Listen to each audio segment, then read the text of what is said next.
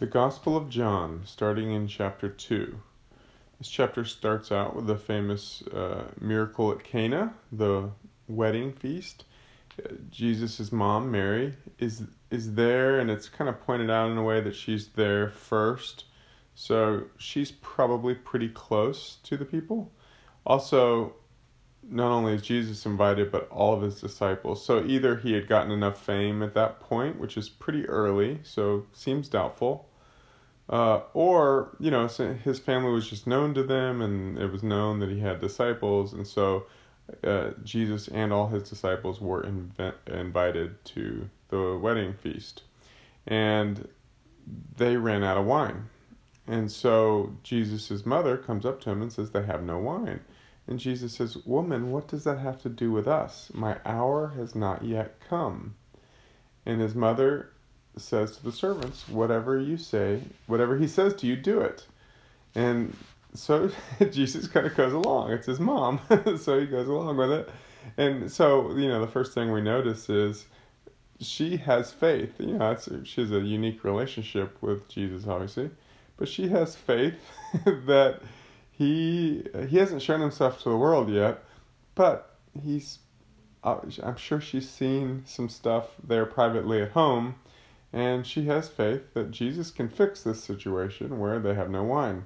And so she has faith, she calls on him, and she just believes. And it's his mom, so he goes along with it. And they have 6 huge 20 to 30 gallon water purification, what do they call them? Water pots. And he tells the servants, fill the water pots with water. So they fill them to the brim, and he says, now draw some out and take it to the head waiter.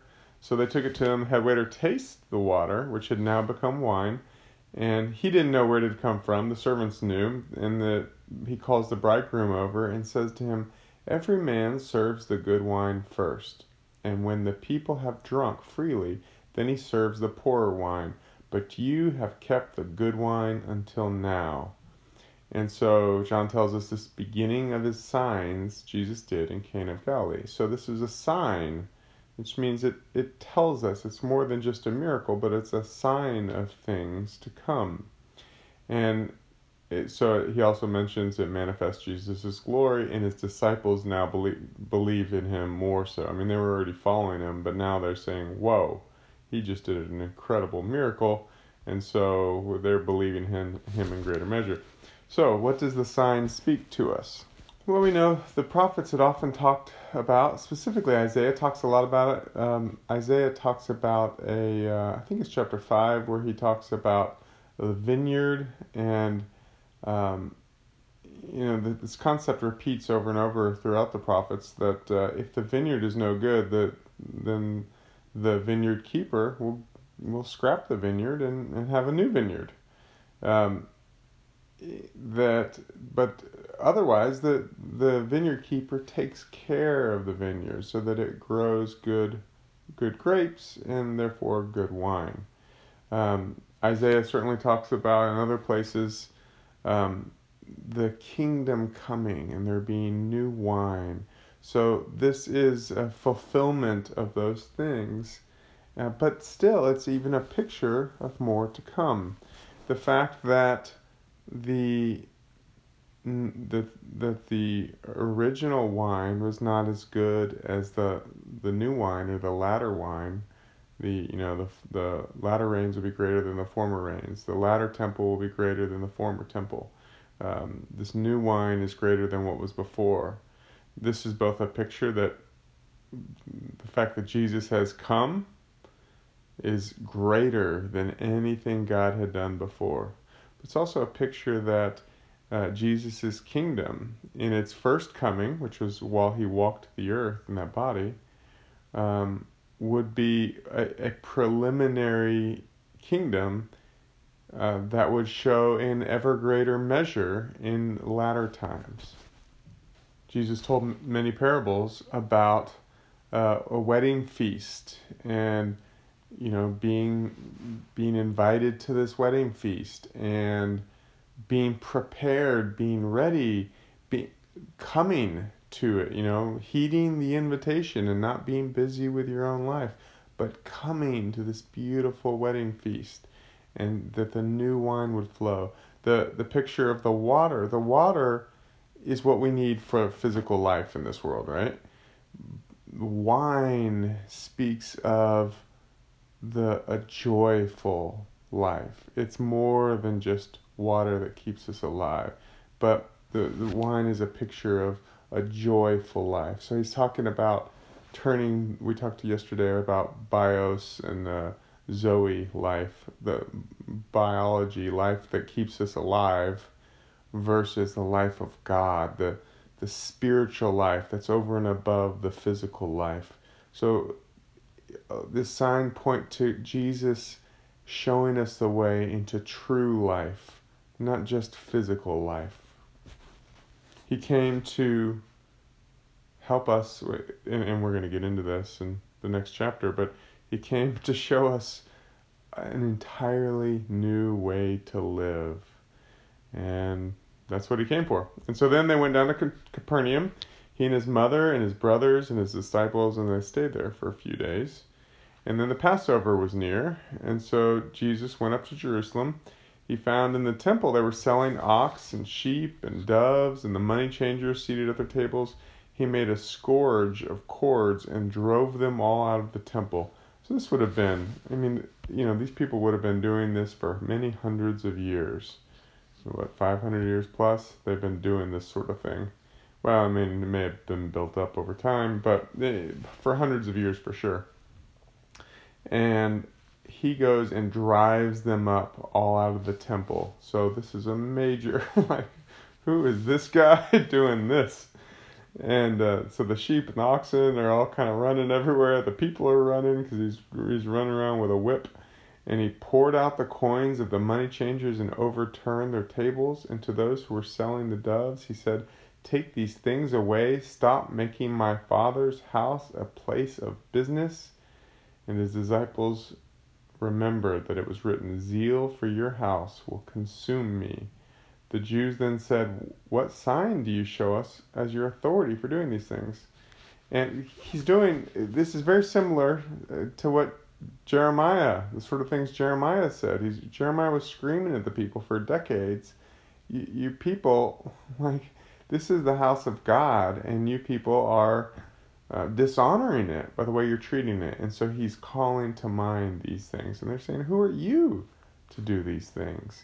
Of course, Jeremiah, when he called these things out, everything he said came true, right? The temple was destroyed. And so what Jesus is doing is calling to mind these things. And they're like, who are you? Because the thing about the religious heart, we always think a religious person, and we all get this in us. I'm not talking about other people. I've been working for many years to try to not have religion in me in any way, but it creeps in. And so, I'm speaking to all of us here. But the religious person, the religious spirit the religious spirit aims to have us think we can check off a few boxes. Depending on our version of religion, we might have one or two boxes, we might have hundreds of boxes. But we check off those boxes, and then we're good with God, and we can go about our own selfish life apart from God. That's basically religion. And God says, no, I want you to die to your own life and come into a new life with me, that I'm continually training you up throughout your day, every day, so that you're something completely new and different. And so that's the purpose of God. And the way that the religious spirit affects our mind and our heart is that we look back on the scriptures, and they would do the same thing that we would do today.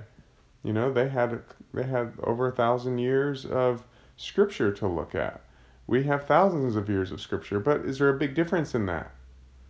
Again, the religious mind would think, well, Jesus changed everything.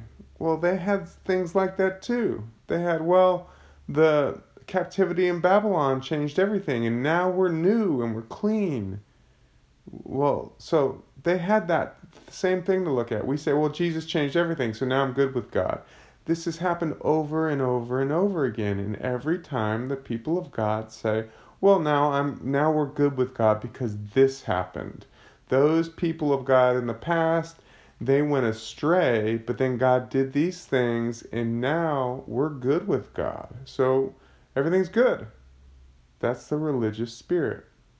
And so they thought they're good. Yes, Jeremiah said those things, and yes, our forefathers were wrong, but we were sent to Babylon, and now we've come back and we've repopulated the promised land, and now we're good with God. Well, that's the normal Christian life, unfortunately, for most people. Well, now we have Jesus, and now we're good with God. God says, no, I have something far more from you than what you're experiencing today. I have a glorious, eternal life for you, lived incredibly close to me, that you walk with me every day, that you experience a supernatural life, a life of wonder and beauty, that, you know, achieving this means dying to yourself, which is painful and difficult. But it's incredible, and it's new, and it's fresh every day, and it's the life of the creator of the universe and you together. This is what I have for you. This is what Jesus came for. He didn't just come to give you a religion. So anyways, this is the situation here. And Jesus answers them and says, destroy this temple, and in 3 days I will raise it up. And the Jews said, it took 46 years to build this temple, and will you raise it up in 3 days? But he was speaking of the temple of his body. So when he was raised from the dead, his disciples remembered that he said this, and they believed the scriptures and the word which Jesus had spoken. Now when he was in Jerusalem at the Passover during the feast, many believed in his name, observing his signs which he was doing. But Jesus, on his part, was not entrusting himself to them, for he knew all men, and because he did not need anyone to testify concerning man, for he himself knew what was in man. So he knew the hearts of men, that they're fickle. You remember when he enters the city in the the last week of his life, they're all cheering him, and they're all welcoming him as Messiah, and 3-4 days later they're turning on him and killing him. So he understood that was in the heart of man. He was not basing his identity on what the crowd thought of him. He was basing his identity on the call of God, and he was trusting God. He was not trusting men. Wow, these men think what I'm doing is neat, so everything must be good. No, it's irrelevant. What matters is, am I obeying the will of God? And if I am, he will work all things out for his good pleasure, and that will be what is best for me, and that will be what is best for others.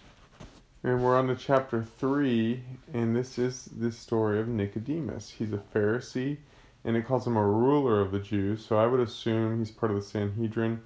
I don't know a lot about that, but my assumption is that not all Pharisees were part of the Sanhedrin. It's kind of the higher, upper echelon inner circle, and I don't know how many were a part of it, but when it says he was a ruler of the Jews, I assume he was a part of it. This man came to Jesus by night and said to him, Rabbi, we know that you have come from God as a teacher, for no one can do these signs that you do unless God is with him. So he believes that Jesus is from God, which sets him apart from most Pharisees. Most Pharisees kind of want nothing to do with him, right? He's not tickling their ears and telling them what they want to hear. But Nicodemus has a more pure heart that, if God is doing this, then I want to be a part of it, right? At the same time, we kind of see during his life, he doesn't drop everything and follow Jesus, so he still loves the world. He's kind of caught in between, and we can probably see that a little bit in ourselves. either to a large degree or a small degree when we analyze our own lives. Yeah, I want to follow Jesus, but this world is pretty tempting, and I don't really want to give that up. I kind of want both. Well, we see that was Nicodemus. So Nicodemus was not one of the 12 disciples. He was not, raised up as the highest of the high. But at the same time, he encounters Jesus, and he does. My guess would be that after Jesus is resurrected, he's one of the many followers. We know many Pharisees started to follow Jesus after that time. But so, anyways, this is the first time we encounter him, and he's questioning Jesus. You're obviously from God, and Jesus answers him. Truly, truly, I say to you, unless one is born again, he cannot see the kingdom of God. And so Nicodemus says, how can a man be born when he is old? He cannot enter a second time into his mother's womb and be born, can he? So he's very confused. What are you talking about? You have to be born again. Jesus answers, truly, truly, I say to you, unless one is born of water and the Spirit, he cannot enter into the kingdom of God. That which is born of the flesh is flesh, and that which is born of the Spirit is spirit. Do not be amazed that I said to you, you must be born again. The wind blows where it wishes, and you hear the sound of it, but do not know where it comes from and where it is going. So is everyone who is born of the Spirit. So now Jesus has shown two things about the kingdom. His first, the introduction he made to Nicodemus, was you have to be born again to see the kingdom. So you have to be born of water. In his second one, he says true. So the first one was you have to be born again to see the kingdom. The second one is unless one is born of water and the Spirit, he cannot enter the kingdom. Okay, so we have two different things here. We have seeing the kingdom and entering the kingdom. What's the difference? The first one was being born again. Second one is being born of water and the Spirit. So seeing the kingdom, there's a progression here. There's seeing the kingdom, which is realizing that there is an eternal kingdom. There is a kingdom of God available to us in this life, that we can see it. And so it says you have to be born again. What is a symbol of water baptism? It's going under the water into death, and then coming out of the water into new life. That's baptism. It's going through. It's the people of Israel going through the Red Sea. We're surrounded by water on all sides. That's the death to their old life of slavery and coming out, being free to have a life in God. So that's the water baptism, being born again, being marked by God. But then he says there's something more to that. And that he says we must be born of the Spirit so that we be filled with the Holy Spirit. And so it's important that we are baptized in the Holy Spirit. However, some people make a religion out of that. So that, it's something to be careful about. Because yes, it is important. And if God says if we fervently seek him, again, I've talked about this for myself. I was just fervently seeking him constantly until the Lord gave that to me. But that's not the end-all, be-all. So it's absolutely important. It's critically important. He says you cannot enter the kingdom of God without it. So critically important. But it's a life of the Spirit. It is living your life with Holy Spirit, that he's continually counseling you, teaching you, showing you things, empowering you, filling you with the life of God, and helping you, bringing about situations that you die to your old self. Then that's a part a lot of people like to miss. They like to focus on things like gifts. Gifts are all wonderful. Everyone likes getting a new gift. I love gifts. I love gifts in the natural. I love gifts in the spiritual. But in the end, they're just gifts. If my wife gives me a gift, it might be something that I love. But after a little while, it gets old. Is it anything compared to my wife? No, it's just a gift. My wife is the person I'm sharing this life with, right? Or my children, but those closest to me. Um, my spiritual family, those are the ones that I am sharing life with, and it's far more valuable than any gift. Um, it's the same with God. If we focus on gifts, we're missing everything. But should we, Paul says, should you crave spiritual gifts? Yes, you should, we should be hungry that God works in more and more ways through us. And spiritual gifts are a normal part of life, but a normal part of the kingdom life. But again, don't get off track on focusing on gifts. Focus on the giver. Focus on the king. Gifts will come. And that's a little bit of an aside because Jesus is not talking about gifts at all here. It's just a common way a large part of the church has gone astray. And so I'd like to throw out that warning when I talk about this. But what is he talking about? He's talking about entering the kingdom, which is, again, far more valuable than anything else. He's talking about not just being born into a new life and being a baby, but being raised up into this new life.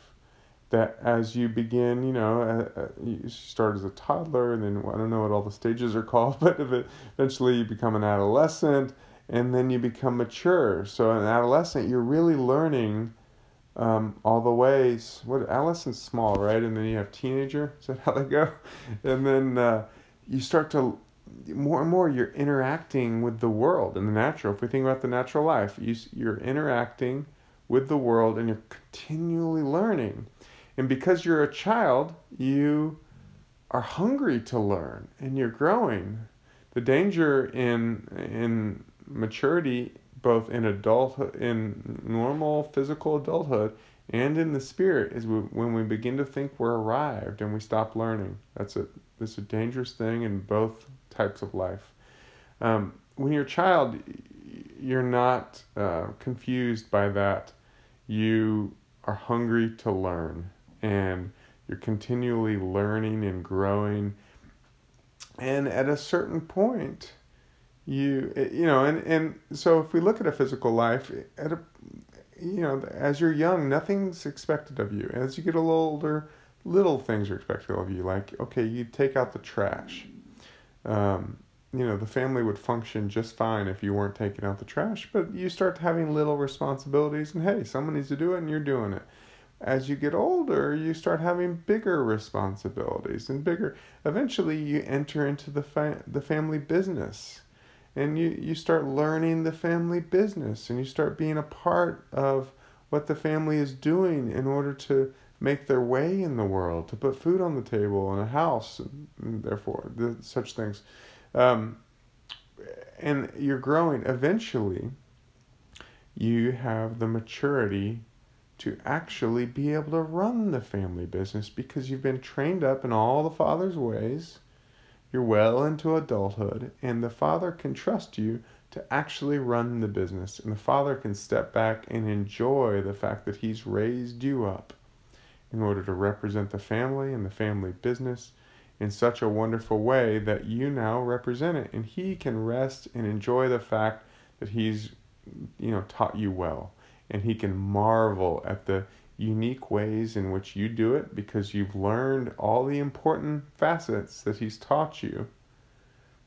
It's because there are certain things that you learned along the way that are important to make this business work. And so you've taught Him all these important things, and you see He's doing them, but you also marvel at the unique ways in which He does it, which show His personality, which are unique. And so you're able to enjoy the training that you've given Him, along with the unique ways that He's special and unique in the world, and how this all comes together, and He's able to run this business in a marvelous way, and you're able to enjoy that. Well, that's exactly what the Father wants to do with mankind. We have to die to our old life, or our, in a physical world, it might be bad habits. In the spiritual life, it's our fallen life, our life of sin, which sin means missing the mark. So all of our old ways have to die. so that he can raise us up and train us his ways, his wisdom, his love, the truth of how the world works. So he has to train us up in these things. But then he loves seeing the unique ways we put these things into practice, and what he does. He loves having this intimate life with us.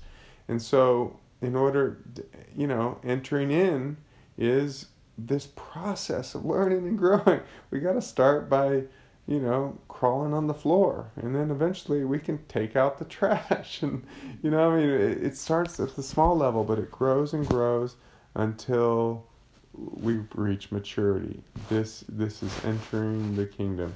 There's eventually, Scripture talks about inheriting the kingdom. That's when the fullness of maturity comes. Verse 8 said, "The wind blows where it wishes, and you hear the sound of it, but do not know where it comes from and where it is going. So is everyone who is born of the Spirit." So he's saying that it's this spiritual life, you don't see it. It's not obvious to anyone to look at. Just like the wind. You can see the effects of the wind. And so when the spiritual life is in someone, over time you're going to notice there's change happening here. If you're around every day, or maybe you're gone for a while, but then you come back and then you spend considerable time with someone. You can say, well, okay, there's something has changed in this person. Whereas a random person, you meet them on the street and you know them 20 years ago, you're not expecting any change, because in the natural, that kind of core change doesn't typically happen.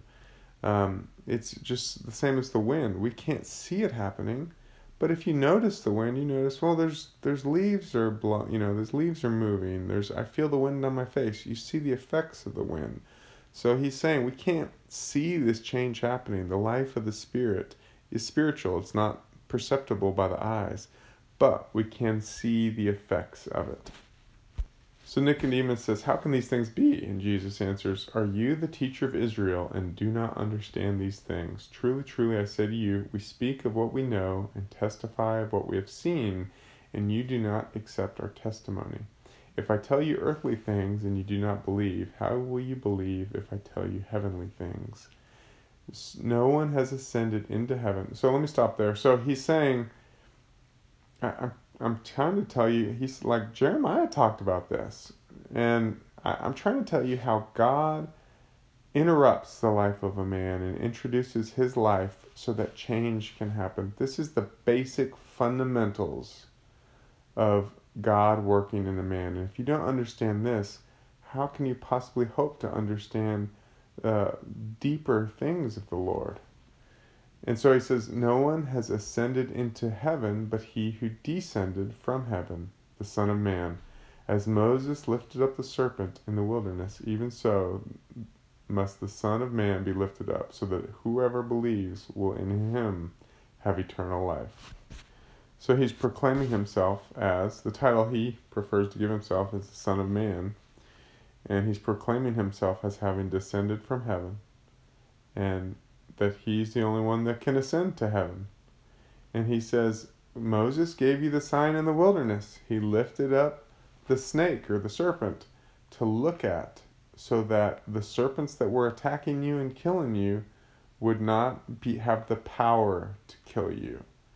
So when in the wilderness, when that was, the serpents were all killing, God had sent the serpents to kill them because the people were rebellious. And so then God had Moses to put up this bronze serpent so that the people could look up at it and be healed. And Jesus says, this was a sign of me, that you can look up at me, believe in me. And of course, Jesus was put on a cross, just like this symbol that they looked up. Jesus very much fulfilled this sign. And he says, look up at me and have this life. You can enter into this life. It always makes me chuckle that right before the most famous verse in the Bible, Jesus is talking about snakes. I think the vast majority of people do not know that. But then we go into John 3:16. For God so loved the world that he gave his only begotten Son, that whoever believes in him shall not perish, but have eternal life. And so that it is the way that Jesus is saying right now. The cross section of all time and all humanity is the coming of Jesus. He was the only begotten Son, that we must believe in him to enter into this eternal life. There's no other way. He goes on, for God did not send the Son into the world to judge the world, but that the world might be saved through him. So he came. His purpose is not to just condemn everything, because everyone and everything, Adam turned the world over that had limitless possibilities. He turned it over to Satan, and it became corrupted. And so God said, I'm not just going to wipe everything out. I'm going to make a way for it to be redeemed. And Jesus says, I am that way God gave for all of creation to be redeemed. You must come through me. You must enter into the cross as I have. Carry your own cross and follow me. He says, he who believes in him is not judged. He who does not believe has been judged already. He says, we're already judged in our sin, but when we come to him, he takes the judgment for us so that we can enter into this life without sin. Because he has not believed in the name of the only begotten Son of God. Those are those who are already judged. This is the judgment, that the light has come into the world, and men love the darkness rather than the light, for their deeds were evil. So, unfortunately, that's, I've talked before about, God showing major signs and being shocked that after people see these signs, they just weren't that interested. I've heard a story of from Africa. I certainly wasn't there, but a man being raised from the dead. Everyone in the village knew it, and he'd been dead for a while. It's not like it was questionable. Like, he'd been dead, sent to the morgue, and raised from the dead. Everyone around knew it. Everyone knew he'd been dead. He'd come back to life. And he went about his carnal life and didn't give his life to the Lord. He's like, oh, really? Okay, well, I'm going about my life. Because men love darkness. And so, it's a very personal thing with each one of us. Do we love the light or do we love the darkness? This is the judgment. The light has come into the world. Jesus is the light of God. And we're called to be that light. Once we come into him, be transformed into his life, then we are called to be that light in darkness. And to some we are, and to that's the most glorious thing that, in the world. But some men choose darkness. And men love the darkness rather than the light, for their deeds were evil. So Jesus is well aware that what he is and how people are going to react. That some are going to love him and follow him, and some are going to hate him. He is not bothered by that. See, when you're inclined by, or what's the word? When you're influenced, that's a great word today that's used a lot. Everyone wants to be an influencer, right? Well, when you're influenced by the world, not everyone, of course, I'm mostly talking about millennials, but and the generation after them, but that's a term that you hear now. When you're influenced by the world, if those people can affect you, then the light of God is not in you. Sorry to say. We were just talking about this in commercials, and the whole world is trying to influence you. Jesus wasn't influenced. And we are called to not be influenced by anything other than God. And so he says, men love darkness. Follow the light. Fill yourself with the light. Do not overly expose yourself to the darkness, because it will influence you. The more you spend time in the darkness, the more influence it will have over you. You have to be in the world, so there's no avoiding it, but you don't have to continually subject yourself to it. And so, for everyone who does evil hates the light, so that's subjecting yourself to this evil. And For everyone who does evil hates the light and does not come to the light for fear that his deeds will be exposed. But he who practices the truth comes to the light, so that his deeds may be manifested as having been wrought in God. We all have evil, horrible pasts. Some of us right now still do. We're still practicing things that we know we ought to get rid of. He says, come to the light, expose these, repent, and turn around and be filled with the glorious truth of Jesus. And he will redeem you from all these things. I'm assuming if you're listening to this, you've already been redeemed from many things. And you're well aware, he wants to take you out of everything in the world so that the only one who does influence you is Jesus, his Holy Spirit, God the Father, that he then can transform you into the glorious life that he has always intended for mankind and for you specifically. So after these things, Jesus and his disciples came into Judea, and they were spending time with him and baptizing. John was also there baptizing, and because there was much water there, people were coming and being baptized, and John had not yet been thrown into prison. And therefore there arose a discussion between John's disciples with a Jew about purification. Of course, they were all Jews. It's weird how the scriptures, a lot of the authors do this, and I think it's part of what came up to a lot of persecution of the Jews, is the scriptures just call them Jews when really they mean like the ruling authority of the Jews.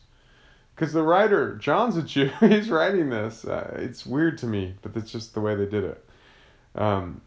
And so everyone involved, the writer and all the characters, are all Jews, but he points out some as being a Jew, so it's odd. But anyways, what he means is the ruling establishment, the Pharisees, that sort of thing. And they came to John and said to him, Rabbi, he who was with you beyond the Jordan, to whom you have testified, behold, he is baptizing, and all are coming to him. So they're asking John, what's this? You pointed to Jesus, you said he's special, you baptized him, and now people are coming to him instead of us. And John answers, a man can receive nothing unless it has been given to him from heaven. You yourselves are my witnesses that I said, I am not the Christ, but I have been sent ahead of him. He who has the bride is the bridegroom. But the friend of the bridegroom who stands and hears him rejoices greatly because of the bridegroom's voice. So this joy of mine has been made full. He must increase, but I must decrease. He who comes from above is above all. He who is of the earth is from the earth and speaks of the earth. He who comes from heaven is above all. What he has seen and heard, of that he testifies, and no one receives his testimony. He who has received his testimony has set his seal to this, that God is true. For he whom God has sent speaks the words of God, for he gives the Spirit without measure. The Father loves the Son and has given all things into his hand. He who believes in the Son has eternal life, but he who does not obey the Son will not see life, but the wrath of God abides on him.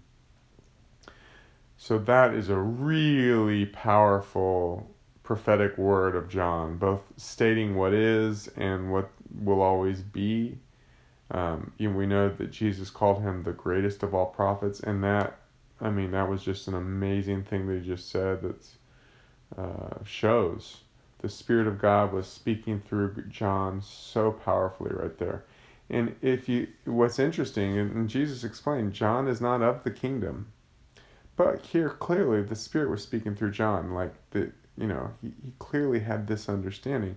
But we can see he's not of the kingdom because later, when John's in prison, and he's speaking more as a man, he's confused because that's what would happen to a prophet, before the kingdom came. The Spirit would come on a man and he would speak through God, but then it, would leave and he would, be an ordinary man. So there wasn't this transformational process that is available to us now through Jesus, through the Holy Spirit. And when John was later in prison, he was sent word to Jesus saying, wait a minute, are you the Messiah? The reason is he's confused. He's like, man, I gave my life to this, all my time talking about the coming Messiah, and now I've gotten thrown in jail. That does not seem right. He's like, this can't be, and I'm expecting you. And even if I die, he was probably willing to die for it because he knew that's what happened to all the prophets. But he's like, you're supposed to make yourself king, and I don't see you doing that. So are you not? Was I wrong? He's even doubts God when God was speaking through him. Was I wrong? And Jesus is just, no, you just don't understand. And so let's kind of look at what John did say right here, because it was beautiful. A man can receive nothing unless it has been given from heaven. So this is a powerful, potent word. He understands that for him, and he's about to go on, I'm just the friend of the bridegroom. Is there a title for that? I can't remember. The friend of the bridegroom. That's the title. He says, I'm just that. There's certainly some glory in that, right? I'm standing up there proud to support my friend, the bridegroom, but I'm just the friend of the bridegroom. That's all that has been given to me. You might stand around here and everyone's coming to me to be baptized, so I seem somewhat glorious, and indeed, Isaiah prophesied about me, right? Malachi prophesied about me. So there's a certain glory in that. But my glory is nothing compared to the bridegroom, and I'm happy to be a part of his wedding now. It's not about me anymore. It was about me when I was preparing the way. But, he always understood it wasn't about him. But to some extent, he was standing there as the anointed one of God, doing the thing God had sent him to do. But he says, now it's time for me to step aside because the bridegroom is here. And I'm happy to be about that. Jesus, of course, was sent to be Messiah. He was sent to live the perfect life and then to be the Passover lamb hung on a cross for us so that we could enter into this life. He couldn't do that if it was not given from the Father. It is the only way for any of us. Each one of us has our own particular calling that we are to enter into this life, and that life will look different through each one of us. And we can only do what the Father has given. Unfortunately, what a lot of people do is they get hold of some of this. They have the life of the Spirit. They experience things. And then they start running off in their own flesh, in their own fallen ways. They refuse to be trained up to only do what the Father is doing. But that's all we can do in Him is what He gives us to do. So John goes on. He says, you're witnesses. I said, I'm not the Christ. I've been sent ahead of him. But now the bridegroom is here. And it's my joy to be a part of his wedding. He must increase, but I must decrease. And this is, true in our own lives, as I just mentioned, that the life of God must increase in us. Our former life must die. It must decrease, so that the fullness of his life is in us. He did make us unique to represent him in a very unique way in all of creation, each one of us. And so he wants that. But a lot of what we think about as us is really the fallen life, the way Satan and the world have influenced us in order to be something that is not of God. Those things must decrease. Those things must die. When he talks about of the earth, that's what he's talking about.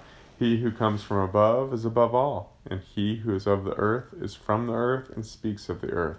He who comes from heaven is above all. So, obviously he's speaking about Jesus, but this is true in our own lives, that his life must come in us and be of us. Those parts of us that are of the earth must go away. What he has seen and heard, of that he testifies, and no one receives his testimony. So do we receive him in full? He who has received his testimony has set his seal to this, that God is true. For he whom God has sent speaks the words of God, for he gives the Spirit without measure. The Father loves the Son and has given all things into his hand. So the more we receive him, his testimony, his seal, and turn away from the world, our old life, the flesh, God gives the Spirit without measure. The Father loves the Son and has given all things into his hand. Jesus is the inheritor of all. He who believes in the Son has eternal life, but he who does not obey the Son will not see life, but the wrath of God abides on him. The wrath of God is on all the world already. We already discussed this because Adam turned it over to Satan. But Jesus is this way into this eternal life, this eternal kingdom, this new reality. He is the way, the truth, and the life, the only way to get to the Father. And that's his purpose for us, that we enter into this glorious new life. And Father, we thank you for this. And Lord, we pray for more of you.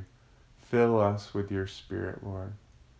Lead us into your way, into your new life. Help us to be completely dead to the old life and alive to you. And we thank you, Jesus, for doing this very thing in us. That's it for today. God bless you.